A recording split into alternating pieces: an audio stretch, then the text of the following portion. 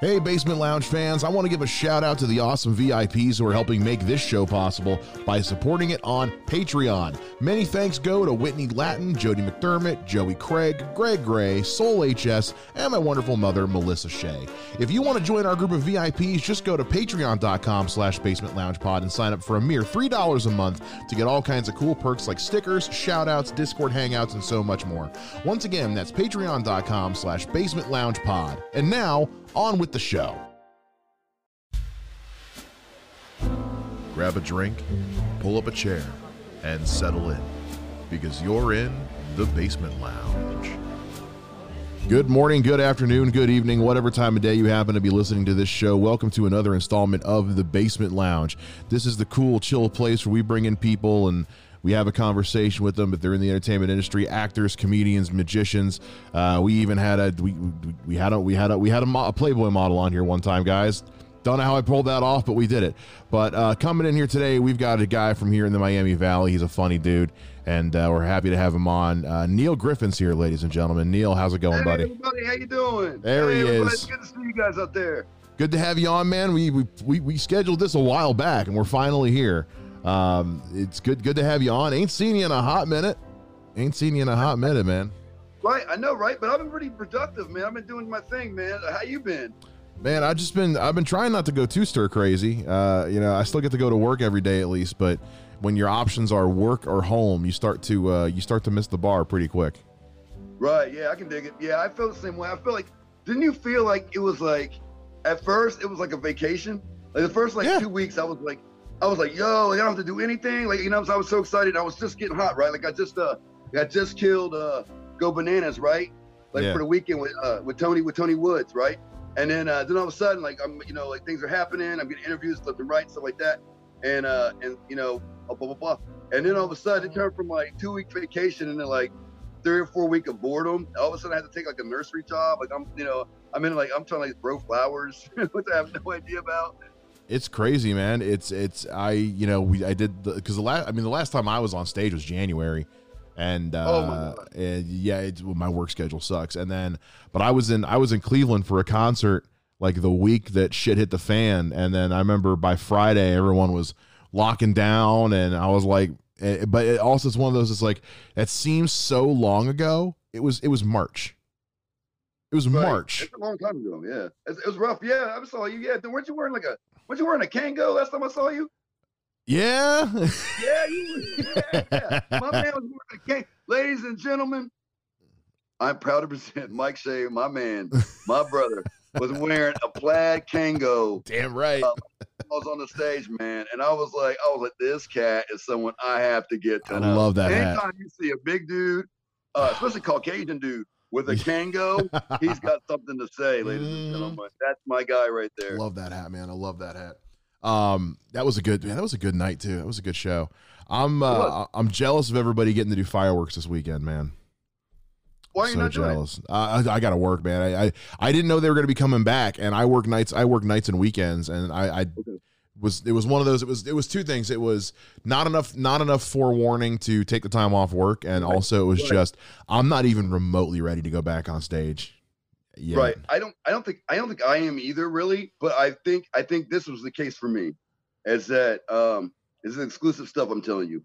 So there's a couple of people, agents and managers and stuff that wanted to see me, and they live in New York and DC, and I was like, well, I can't do, I obviously can't be there because I wanted to just do a live showcase for them. Sure. But I couldn't do it. So they're like, well, just send me a 10-minute tape. Well, obviously the fireworks only do 5. So I was like, well, I'll go ahead and do it and just get a stellar tape because I know the crowd's at least going to be good.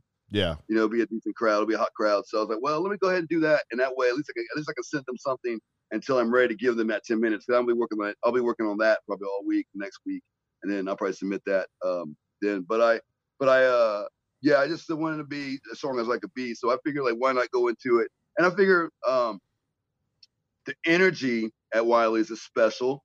So I really wanted the energy on my tape. You know what I mean? Mm-hmm. So I was like, well, let me go ahead and do this. Cause that way I can at least I'll have a good 5-minute tape. You know what I mean? So I figured that would be good because really when you do a competition like this, a lot of times, a lot of comics won't win. You know, obviously there's only one winner. Right. So, you know, I learned from the last time I did a showcase in DC. You know, I didn't win, you know, but I got hired. You know what I mean? And other people see me. So the point here is what I'm trying to make is anything like this. If you're a young comic out there, or anywhere, or an actor, or whoever it is, the point is just to show up.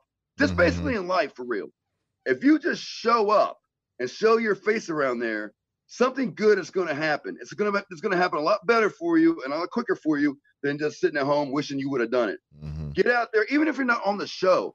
Be in the audience. Be somewhere. Get a glass of water. Talk to somebody. This whole business is based on my two fundamental things, right? Be nice and talk to people. 100%, man. That's the key to any of this. Is you can be a fan all you want, but if you're not actually showing up and showing out and being the support that you want everybody else to be for you, no one's going to give you the time of day. No one's going to give a shit. You got to actually be there and show that you care for them to take you seriously. Even if you're not, like you said, even if you're not going up, just be there, man. Right. Just be around the room, man. It really is like I feel like I'm the Forrest Gump of comedy, man. I'm just around. Good things happen. You know what I mean? You're just there for history, man. You were a part of everything. Yeah, right. Yeah, pretty much, man. Like, and you know what? That's another thing. But you know, with entertainers, I see a lot of nowadays. You're hitting them all my hot topics. It's like the history of stand-up, the history of comedy itself. If I talk to, I know a lot of these guys don't even know that, you know, comedy was started in Italy. You know. Really? Yeah, it was called Comedy dell'arte. Oh, right, yeah. Yeah, so it's like a lot of people don't know that. So it's like, you know, like learn whatever you're trying to do, learn, you know, like, you know, who's who and what's what. I'll never forget Nate Washington's face, another great comic in Dayton. Oh, I love Nate. I'll never get his face, right? I walked up to him for the first time and I said, Nate Washington. And he looked at me, he was like, what? And I was like, yeah, it's like every Dayton comic that I could hear about before we got on the stage, before I even walked in the club, I was researching. I made sure I knew at least a couple of their jokes or something we could talk about. You know, Jesse Nutt, another one. I'd be like, oh, okay, yeah, you know, okay, you know, oh man, your Michael Jackson joke was funny, man, or you know, whatever. Just to break the ice. You know what I'm saying? Yeah. It's hard to be the new kid in the pool. You know what I'm saying? You gotta know who you're talking to, and what I realized that, what really helps me out a lot is that I realize that it's not about me. You know, a lot of times I think we're like, oh, you know, oh, look, Ma, I'm doing this, I'm doing that, or look at what I've done, look what I've done, look where I'm going, look, you know, all that stuff. It's not about you. Most people, right, beginning comics included, talk about themselves, because it's more comfortable for them. So if you can turn that around, right, and make it about the person you're talking to, all of a sudden they know that you're engaged with them, right? Exactly. If I go up to them and say, hey, guess what? My name is Neil Griffin, and I've been here, and I did that, and I did that. All of a sudden, they're going to be like, so? You know what I mean? Because it's like traveling, right? I can tell you I've been to Greece, and I can tell you I've been to wherever, but if you've never felt it, seen it, been there, how would you know, right? Mm-hmm. But they can relate to them, and that's where the magic happens. So that being said, you good? Go ahead, man. You there? That's what I was just saying. That being said, yeah. So I think that's what happens, man. Is that you got to make it about the audience or people. Just be nice and talk to people and hear them and listen to them and actually, you know, interject, and the world opens up, man. It really does. I had to learn that lesson you're talking about, you know, talking about yourself, like, you know, who cares, you know, I've done this, I've done that. Okay, so what? I learned that lesson the hard way when I first moved up here, man. When I first moved up here, I'd already been doing this for 10 years and had a good thing going. And then I moved areas and I got up here, I was like, yeah, it's going. I'm Mike. I moved the area. I've been doing this 10 years. And everyone was just kind of like, okay, doesn't mean we know you. And yeah, it's a lesson you got to learn. It's never about you. It's about, that's one of the things that makes a good comedy scene is the community feel to it and the support for each other. And if you ain't got that, if you're just here to make a name for yourself, that's going to show real quick. But let's get into you, man. Let's get into you. Where did this crazy comedy journey start for you, man? Well, I think it started on Showtime. Showtime, the network Showtime. Yeah. I'd watch it when I was like 12. We never had HBO, and I'd watch Showtime. I'd watch like Richard Jenny and Ellen. I'm sorry, Elaine Boozler. I love Richard Jenny. Yeah, he's really one of the best talented comics I've seen that a lot of people don't know about. I mean, I know about him, but like the typical comedy fan might not remember him. But he played Jim Carrey's best friend in The Mask. So he was like a really great comic, man. I learned a lot from him. Just being like, I guess I would be 12, 13 years old, and back then there was no internet, and I lived in a small town, so there's no way for me to get out to express myself. But so fast forward, I'm 18 years old, and hold on, 17 years old.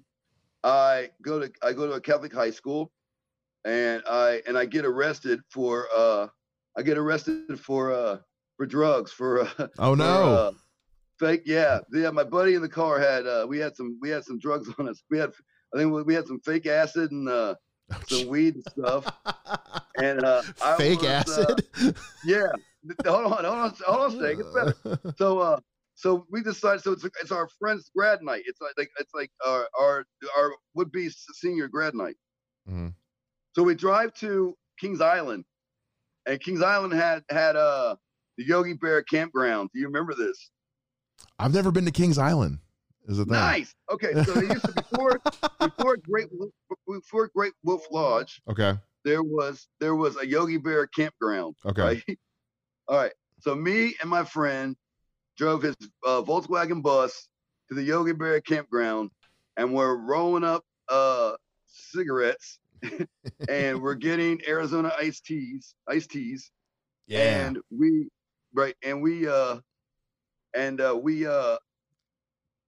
I experienced a knock on the window and a flashlight, and it happens to be the police department. Oh no. Right.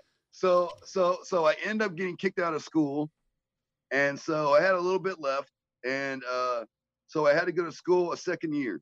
I had to do my senior year a second time. Right. It turned out to be a blessing, because the talent show I could do a bunch of like fluff, like what do you call that? Extracurricular activities, because I didn't have, or what do you call it? When you get to pick them? The electives. Oh my God, electives. Yeah. So I could do a lot of crazy electives, because I didn't really need anything but a couple core classes. So, one of my electives was show choir. Right. Okay. So anyway, next thing you know, we're singing, dancing, all that stuff, blah blah blah. Our choir. And anyway, we're doing all that. And well, it turns out they have a talent show every year, right? School wide. And so my friends, Danny Miller and Adon and Needham, were like, yo, like, man, you're funny, man. Like, you got to get on stage, man. You got to do this. Like, you got to do something funny. I said, all right, I will. So next thing I know, I get on the talent show. I come out to Jackson 5, I Want You Back.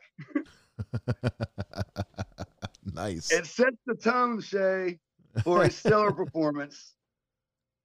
The guy after me, the headliner of the show, if you will, there's like 20 acts. It's a high school talent show. Right. But the main two people on the show were myself and a man named John Stevens. So me and Johnny Stevens ended up going to America's Sings in Chicago. We walk around there for a little bit, blah, blah, blah, blah, hang out there. Yeah. The young man on that show ends up now, his name is John Legend. What? So I ended up opening for John Legend way back in the day. So we started in 1995. I mean, I won't say officially, but we were on the same talent show in 1995. So that's when I started.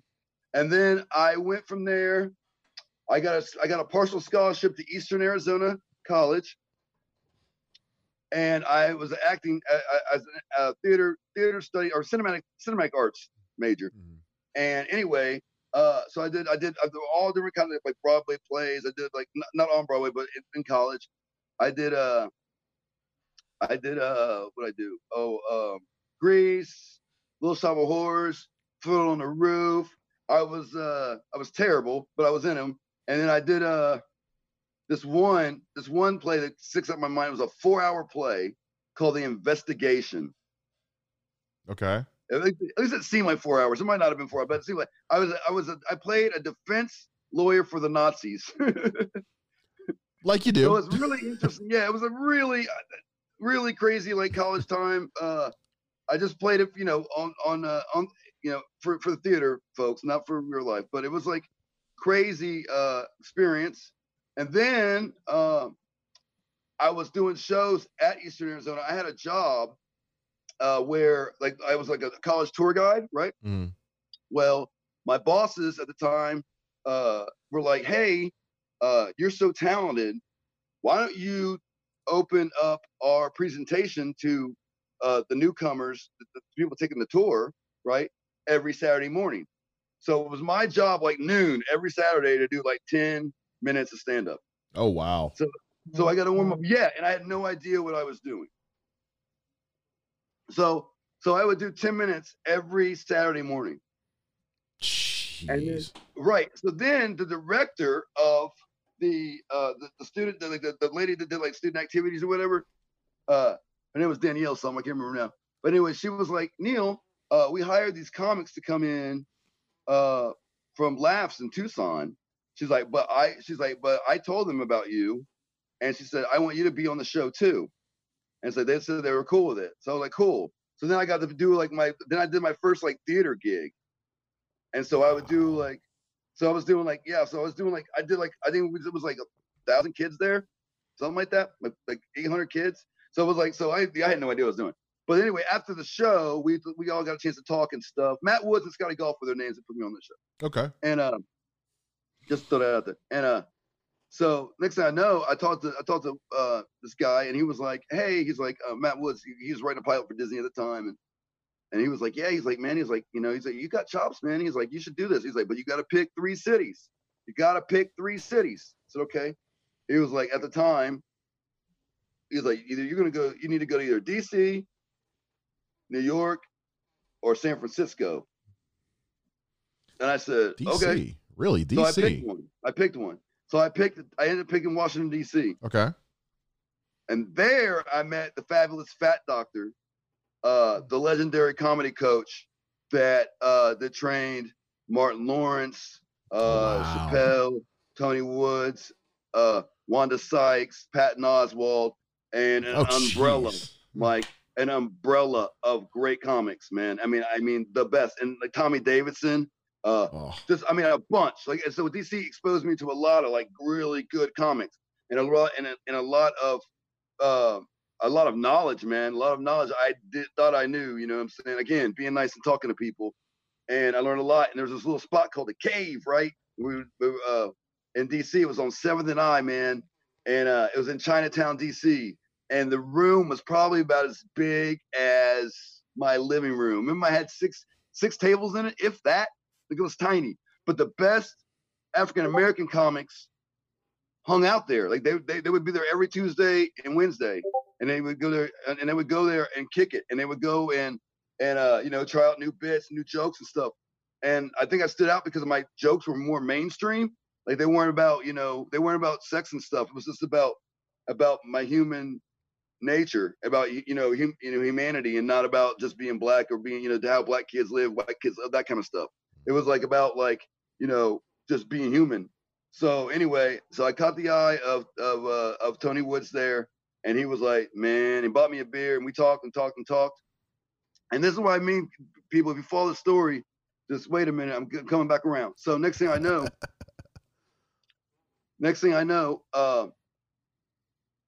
he invites me to the last comic standing audition in New York, and then I did like a BET audition in DC, blah blah blah blah blah. So then so now I'm like doing all right. And anyway, and then doing stand up. Well, then after a while, I was really going. I was going places, but it was like, I don't know. It just got really. I let it get to me as far as the competitiveness, I guess, and and just overall grind of it. You know what I mean? I didn't have any insurance at the time. It was all bad. So I was like, man, you know what? Maybe this isn't. Maybe I just take a break for a minute and come back some other time or whatever, mate, right? Mhm. Well, then I went and worked for I worked at a plasma center, a human plasma center for like 8 years. Oh, wow. And Mike, when I tell you, people at home, when I tell you that comedy just called me, all I could think about was stages and lights and how to do stuff and how to do it right and all this stuff. And I was just like, man, I gotta get back, man. I gotta get back. And then one, like Christmas Eve, I'm at home. I'm at my mom's house. There's a paper. I grab the paper. I go to the bathroom. I'm reading the paper. Tom Hanks is on the front of the paper saying that he donated, that the paper saying that he donated a bunch of money to Wright State University. Oh, yeah. I remember that. Right. So that's how I got here. I was like, oh, crap. I was like, I'll do that because I got to do something else. I knew that if I stayed in my job any longer, I was going to retire there. Mm. And I just, something told me, man, like, Neil, you're not doing it right. You got to get back out there. You got to. I said, okay. And so I did it, right? So then I was like, well, how am I going to do it? So I was like, well, I have all these ideas about films and scripts and all this stuff. So then I went to school, man, and I was an idiot. Like, I mean, when I tell you, Mike, that I was an idiot, I had no idea because I haven't done the computers and trying to do what you're doing probably right now. Like, I can't do this stuff. Like, I wasn't good at this stuff. I wasn't. I'm not. I'm still not. But I work on it every day, and I YouTube what I didn't know at YouTube, and I just kept working on it, and so then my third year came along, and now I don't have to do as much as I had to do my first couple of years. So the first couple of years, you got to prove yourself, and it's like a whole thing and whatever. And I was like, you know what? It's like now I got time. I don't have to work anymore because I was working at Myers too at the time and doing film school, which is like insane. I tell you not to do that at all because your time is so consumed, right? Yeah. And I'm like, well, I'm not rich, I have to try to make this work. Well, turns out someone calls me and says, hey, I think you got a daughter. And I'm like, what? Next thing I know, I'm taking a paternity test, and it's like, oh, well, I have a little girl I didn't even know I had. Jeez, man. So now it's not even about me anymore, right? So now I'm 3 years into film school. I have a daughter I didn't know about till then, right? Which I love her today, don't get me wrong. Yeah. But can you imagine, that? And I was like, you know what? It's like there's one thing I do really, really well, and that's entertain people. And I was like, this is what I have to do. So I did. So I was like, well, okay. So now I have these little movies I've made in film school. They're looking pretty good. I'm writing my stand-up a little bit here and there. And then I was like, you know what? I know that the Dayton scene's not the biggest. This is before I knew about Cincinnati. Right. I was like, before Dayton, I know it's not the biggest. I got to create something. So then I created the Neil Griffin and Friends comedy show. And I was like, I got to do something that's never been done before. Yeah. And so I started paying people. So I went to my manager there. That was the first place, actually. W.O. Wright's was the first place they allowed me. Shout out to Dano and Lee Foster. Dan Betts, Lee Foster, the managers at W.O. Wright's. I love them to death. They gave me my first opportunity to do my first student film at W.O. Wright's on their stage. And so I was like, he's like, we used to do comedy here, right? I'm like, no, really? He's like, yeah. So then I started the Neil Griffin and Friends comedy show, man. And he would give me vouchers for food and stuff. I fed the comics. I paid the comics. You know what I mean? Charged $5 at the door or whatever, man. And we were netting $300 a show. I mean, just for a little tiny, 20 person in the audience show, man, if that. So it's crazy. We just kept working on that. And then, so then to make a long story short, to get you where I am now, let me see. So then all of a sudden, my friend Tony Woods was like, hey, how you been? We were hitting him on Facebook, talking on Facebook and stuff. I said, hey, how you been? I'm like, good. How are you? He's like, good. Talking to you, blah, blah, blah. And all of a sudden, my sister still lives in Washington, D.C. She went to Georgetown and got her doctorate at Howard. So she's been there the whole time. So I was like, oh, okay, cool. So I have, I still got family there. So I was like, hey, I'm going to be down for Thanksgiving. Are you going to go see the Donna Rollins show? I wouldn't mind checking him out in person. And he was like, yeah, I'll be there. So, we called, we texted, all that. And I took my nephew with me. and my nephew J Mac, and we went to the Improv Thanksgiving night, or the day after Thanksgiving night it was. And Sam J, the writer of SNL, was there, and she's amazing too. If you never got a chance to check her out, like, she's amazing. So anyway, I met up with Tony. We talked. He's like, hey man, he's like, you're gonna feature for me at Go Bananas. I said, cool beans, sounds good, right? Now, remember, he knows me. The rest of these guys, the dating scene didn't know me, you know. Just like you were saying earlier, they're like, yeah, right, whatever. Right. So I was like, well, okay, you know, no problem. I was like, I'm ready to do it. And I wasn't playing, Mike. I came out swinging. But before I get on the stage, here you go, comics. Before we go on stage, they say, hey, you're going to MC. You're going to MC tonight. We're going to have another feature. What? I said, okay. I get it because they didn't know me, right? Mm-hmm. So I understand. Yeah. They got a business to run. I get it. Shout out to Marty from Go Bananas. Shout out to Lee Kimball. And next thing I know, I hosted the shows. I did very, very well. And turns out the feature that I got bumped for was the owner, his name's James Altucher, was the owner of Stand Up New York. Oh, snap. So he was like, so this whole time I've been talking to him, like making him laugh, he makes me laugh. And I've been showing all my little movies from film school. I say, hey, this is what I made. I had these little like motivational movies I make. And I showed it to him and he was like, wow, he's like, you're really gonna do it, aren't you? I'm like, I'm gonna try. I'm gonna die trying. And he was like, next thing I know, he's eating nachos. I just happened to say hi to him. And he's like, hey, you know, I have a club in New York City, Stand Up New York in New York City. Why don't you come up for the weekend? And I was like, what? And he's like, yeah, come on up for the weekend. He's like, just call me and I'll introduce you to book and stuff. And, you know what I'm saying? We'll get you rolling.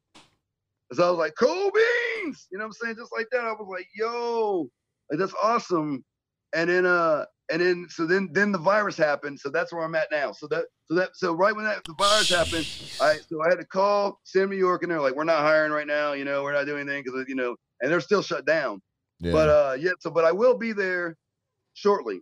I just waiting for them to, you know, to give me a date. So I'm so excited to be able to do stand up in Times Square, which is a dream of mine. That's crazy.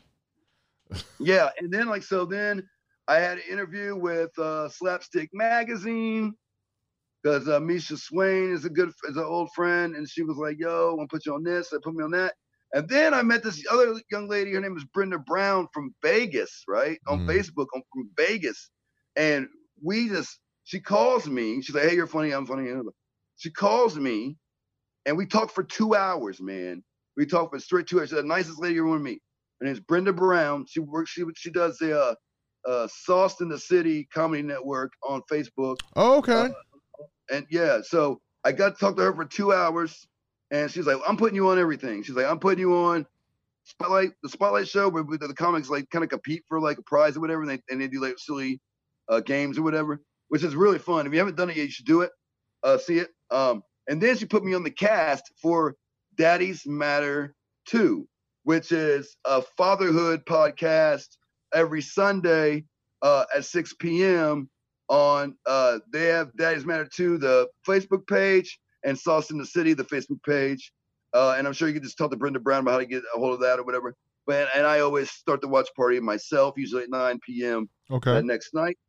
But that being said, I was on 2 different shows. Now I'm still on the recurring one show. And then I got some gigs coming up and I'm getting looked at by representation right now. And I just, like I said, I just got to throw some tapes out there and hope that works out. But I think it seems pretty solid, man. Everyone's really nice. And again, you just be nice and talk to people and the world opens up. And I just can't wait to see what the future holds. I'm campaigning to do some shows overseas. I want to, and I'm not going to mention nobody's name, but I want to go overseas and I would love to do like the Sydney Comedy Festival. And in the Netherlands, they have some stuff over there too. So I like to do some stuff in the Netherlands and Australia and Dubai or wherever else I may be able to go. So I'm working on a lot of cool stuff, man. And the main key I want everybody to take from that is that at times get tough, Life goes on. Don't give up. Because even if you try to give up, it ain't gonna let you give up. So you might as well just don't live with regret and do the best you can. And I'm pulling for you. Wise words from Neil Griffin, man. That's what a story, man. What a story you got to tell. What a story you had to share with people, man. And to think about everything that's gone down just in the last couple of years alone. You know, with coming back and doing the film school thing and with Go Bananas, what happened there. I mean, yeah, it sucks at first when you hear, hey, you're getting bumped from feature into MC, and I like MCing personally. But then to find out who you're bumping for, it's sometimes it might seem like a step down, but a lot of that stuff can be a blessing in disguise sometimes, man. And like you said, the worst thing you want to have is regret. I remember in college, Pete Holmes, before he was real big, came and performed at the university, and I got to open for him, and I was hanging out with him. And it was a great show and a lot of fun. And I remember I was still in school at the time, and his manager was like, "Hey, we're going across the street to the White Horse for steaks and scotch. You want to come with?" And like an idiot at 18 years old, I was like, "Oh man, I got a class in the morning. I got to get back." And now it's like I look at just what a great run Pete Holmes has had, and I'm like, son of a bitch. Yeah, Crashing was a good series, man. Yeah, dude, I loved his when he had his own show for a couple of years there on TBS. And Pete Holmes is a real underrated comic. Yeah, every once in a while I see stuff, and he and I talk every once in a while. We haven't stayed in touch that well, but we chat once in a while, and I was just kind of he loves to remind me of the whole like, hey, remember when you said no to going to the, yeah, Pete, I remember. Right. I don't. It's just about showing up. And that's what I'm saying. And, this is another thing I want people to understand is that, I met Tony Woods 15 years ago. Yeah. You know what I mean? And then I got out of comedy or whatever, right? And then when I came back, to his credit, really, and he's an amazing person, but people don't go anywhere. You know what I mean? So it's like, it's weird. It's like, the same friends that I had in comedy when I first started and to now are the same people. Mm-hmm. They're the ones that have my back. You know what I'm saying? The ones I would have their back. You know what I mean? Like it's the same people. So it's like, so that's, again, be nice and talk to people, because if you're really true about this game, if you really want to be a comic, if you really want to do this in your heart and you're real about it, you're going to see the same people 15 years later. Mm-hmm. They're going to be on the same auditions. They're going to be in the same rooms. And the bigger when you go to New York, or you go to DC or Detroit, even Chicago, Myrtle Beach, Orlando, Jacksonville, wherever it is, you're going to know somebody from there. You're going to know somebody that you've seen in DC, because they have a life path too. They got a path too. Yeah. And so they're all going to be around there. And so that's what I try to reiterate to people. It's like, if you're for real, I mean, if you want to stay, in the Midwest and stay in that one comedy scene, God bless you. Yeah. I want you to do well. I want you to do the best for your family and whatever you want to do in your life. Cool beans.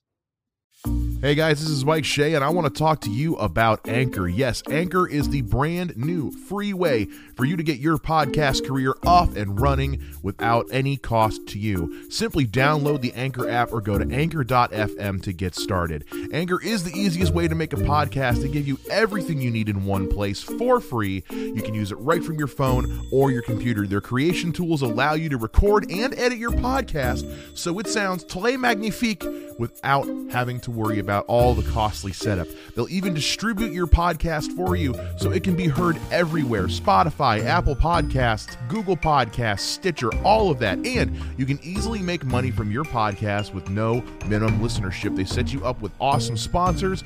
All you got to do is record a script, kind of like what I'm doing now, throw it onto your show, and start making money. Once again, download the Anchor app or go to anchor.fm and get your podcast career off and running right now. Just do it already.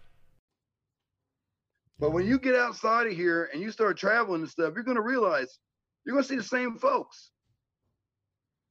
Yeah. And you're going to need them sooner or later. You know what I mean? I love when I get to go back home to South Carolina where I started at, and I'm there in Columbia, and I go back every spring, and I get to go back to the place where I didn't get my start, but I got kind of my revival, because I had left comedy for a while, and then when I got restarted back into it, the place that I was at every single Monday night, I get to go back there and see a lot of the same guys still there, still grinding, still killing it, and I get to it's almost like a bit of a reunion. There's still the new guys who are in and out of there, but there's 5 or 6 of us who go back to 2000, go 2010, 2011, and we get to still just see how far we've come and which jokes have stayed and which ones have left and changed and evolved. And it's a cool experience to have. Mike, can I ask you a question? Yo. Out of all the comics that when you performed, right, and your core group of people, yeah, how many of them have been on your show? Out of the South Carolina ones, not many. I've had a couple. Not many. I've had more. I'm obviously, because they're local, I've had way more Dayton comics on the show than I have but a lot of that's also just schedule. I've had a few though. I love getting people on here who I don't know is the thing. I love having Mike Wells come on or Dusty come on. I know them. It's great to talk to them. Or Don Smith, who comes on, seems like every fucking month. But I love getting to have people I haven't met yet, because I love getting to meet new people, which is part of the reason why I love doing comedy and getting to go on shows is to meet new people and to talk to people, man. Right. It's all about the networking, man. Exactly. So you got some animation stuff you're working on, man. Yeah, you want to see? I'll pull up. Hold on, I got you. Yep. Yeah. All right, so I got a shout out. I know this interview is heavy with shout outs, but they all have helped me along the way, so I have to say something. Trevor Connor, by the way, I want to shout him out. He's a great guy. Just met him in Cincinnati a little bit ago. But this is the Mike Shea exclusive. Oh shit. I don't think I've ever done this before on your show. Oh, okay. But I revealed it on Slapstick a week ago, but then I don't know if they're going to use it or not, so we'll see. But anyway, this is the Griffin gang. My name is Neil Griffin. Okay. And this is the Griffin gang. This is the gang. Early Girls coming later, but this is the Griffin gang. This is the Prince. Let's see what you got here. Okay. Dude, that's some good work, man. Thank you. We're going to bring back, I really wanted to bring back like a Saturday morning cartoon kind of vibe. I feel like a lot of the cartoons don't have a lot of morals, and I don't want to it won't be like a preachy show, but I think it's going to there's definitely going to be more of definitive right and wrong about certain things. I think it's three film students. It's Pete Man, Simon's the Turtle, and then Early Girl is in it, and she's transgendered, and they're gonna be in film school, and they're just gonna deal with issues like most film people do, right? I'm a filmmaker, so yeah. We're gonna deal with issues and have lightly joke-based conversations about different things, and so I'm really excited about it, man, because it'll be the first time, and every issue that we decide to tackle on the show. I've decided to have a representative of an advocate and a conservative of such issue, to consult us as we write. So we get both points of view and we can do it right. I think we learned a lot from I learned a lot from Norman Lear and a French director by the name of Marcel Carnet. Are you familiar with Marcel Carnet? Yeah. Okay, so he created like the lovable loser character, right? And right. his philosophy was it wasn't about the end result, right? Like the end result was the end of the film or the end of the show, right? Mm-hmm. The drama came in the journey, right? Mm-hmm. And so, for example, and Norman Lear borrowed this philosophy from Marcel Carnet. So, for example, I don't get artsy fartsy on everybody here, but for example, Norman Lear was a 70s and 80s producer and writer for a lot of African-American television shows. He was a Jewish man, Jewish Caucasian man. And so, for example, Good Times, right? Yeah. It was about a poor family in Chicago. And the show was all about the journey, right? Right before, Thelma met the football player. They were always poor. Right before Thelma met the football player, or the son got the scholarship to save the family, or the dad got the the $1 million job, whatever it was, something would always happen. So, and it was all part of about that journey. And then the life lesson was basically like, oh, as long as we still have each other, blah blah blah, we're gonna get through it. Well, I wanted to create something where success was just the norm, right? At one time, I was going to go with the title of, I at first, when I thought it was about me, I was going to call it Earl the Girl and the Griffin Gang. And I thought to myself, that's stupid. I was like, because of this. Because I felt like being African-American, I never wanted to be separate. I wanted to be integrated. And the same thing with, with different people from different communities. The success is in the integration, not the separation. So she's just part of the gang. She's just one of her friends. You know what I'm saying? The same thing, like in film school. I have a friend that's transgender in film school. Or I did. I haven't seen him in a while, but her in a while. But that's the thing. It's like it's got to be integrated in. It can't just be. It can't be, JJ in Good Times. It can't be, what I'm saying, Chico in The Man. It's got to be integrated. It's got to be just one thing, and we're all just living together. And success is the norm, not the end. Absolutely. A lot of people are afraid of success because they've been conditioned to think that success means the end. That the journey is more important than the end. Right. And that can't happen anymore, especially in the last few weeks, as you know and I know, right? Things have boiled over because of such things, because of such thoughts and such conditioning. So we can't do that anymore. So I don't mean to be too preachy, Mike. No, you're good, man. You're good. But I just want to let people know that's what it takes. And that's what I hope to accomplish with my show and with my stand-up, is that philosophy. It's not about us being separate, but together. Right. We have to be integrated into each other. Trust me, life's hard enough. Ain't that the truth? We can find other stuff to grieve over, because human natures will never be happy, because humans aren't happy. No, but we're miserable. We can find other stuff. But now we have to integrate in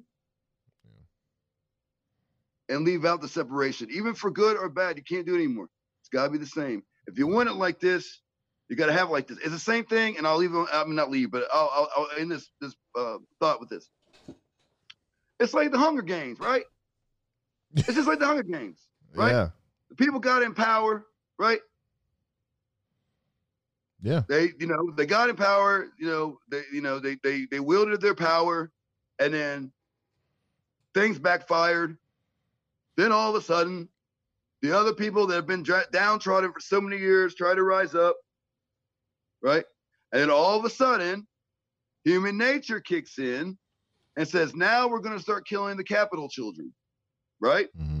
And the main character says, no, that's not right either. We have to integrate. We can't separate. Yeah, absolutely. Thanks for letting me talk. Thanks for letting me talk, Mike. Of course, man. Of course. That's why you're here. You're here to talk. I'm here to hear your thoughts. I'm here to hear you, man.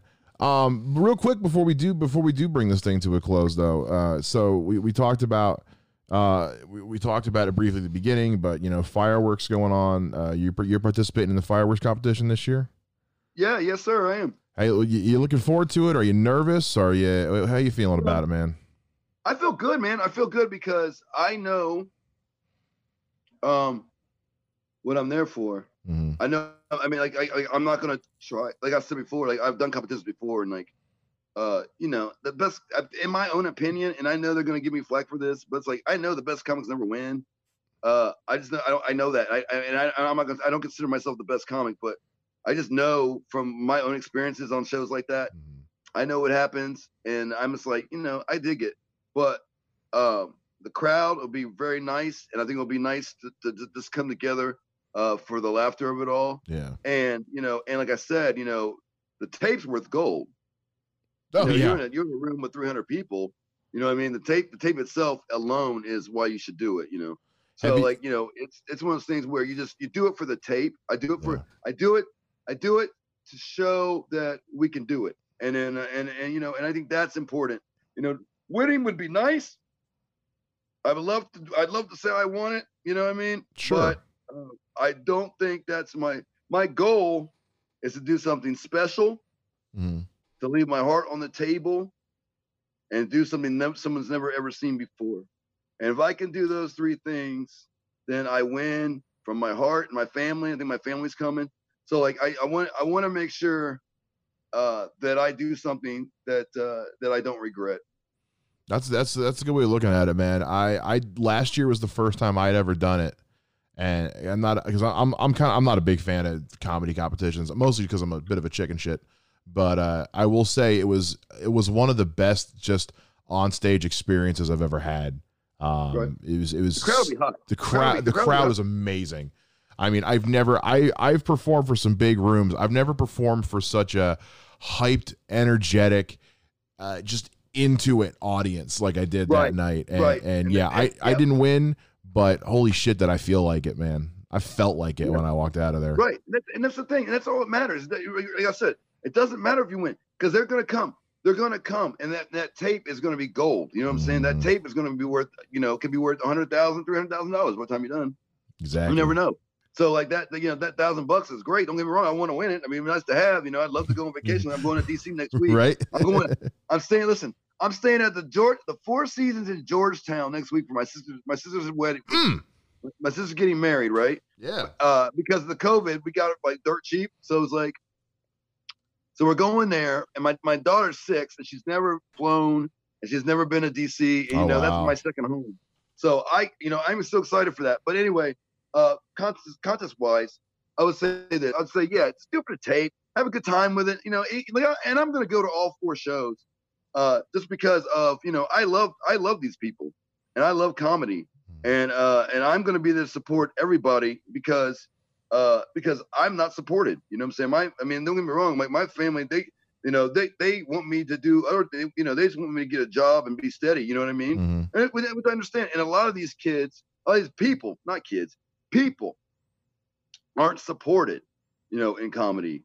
Yeah. You know what I'm saying? Like, that's why it's so important for Dayton comics. That's why it's so important for Cincinnati comics. That's why it's so important for Blake Hammonds and Dusty Harvin to run these Discords. And that's why it's so important for Mike Shea to have this radio show, because a lot of times we're not supported. Yeah. And I want you to know, if you're listening to this, is that I support you, and you can text me, or you can Facebook friend me, or whatever it is. And if you ever have a problem with anything, to vent or whatever, you can always look me up, man. And I promise you that, because I've been there. I know. I was there. I mean, 8 years. I didn't do this because, you know, no one said, hey, you should keep doing it. You know what I mean? Everybody just, and I'm not saying they have their own lives. I understand that. But like, if I can save a comedy life, if I can save somebody's, you know, a few years of their existence by being happy doing what they love to do, then I'm gonna do it.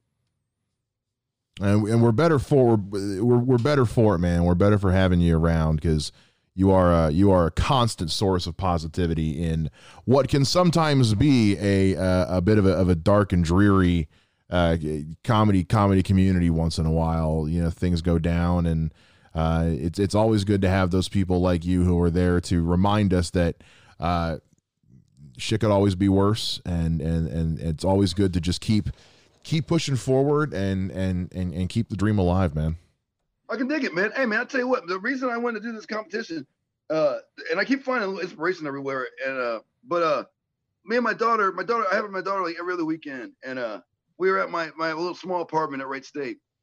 There's a playground, And we went to the playground, and there was a kid there with 2 metal legs. His name was Rami. He had 2 metal legs, man. And he met me we talked for about maybe a minute and a half before he mentioned his legs. Like, he knew right off the bat that he was different. And he wanted to make sure that I knew he knew, right? That's why we do this. Yeah. So thank you for having me, man. I appreciate it. Dude, I loved having you on here today. I hate that the time has gone by as fast as it has. But at the same time, I'm glad we got to have this conversation. I look forward to having you back again at one point in the future. I look forward to seeing you again.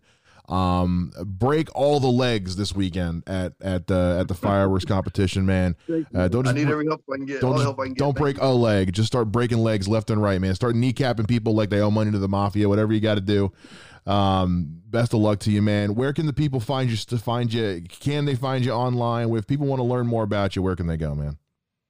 Yeah, just go. You can get my Facebook. It's NeilGriffin. My Instagram is NeilGriffin_59. And my email is ngriffin21@gmail.com. I'll say it again.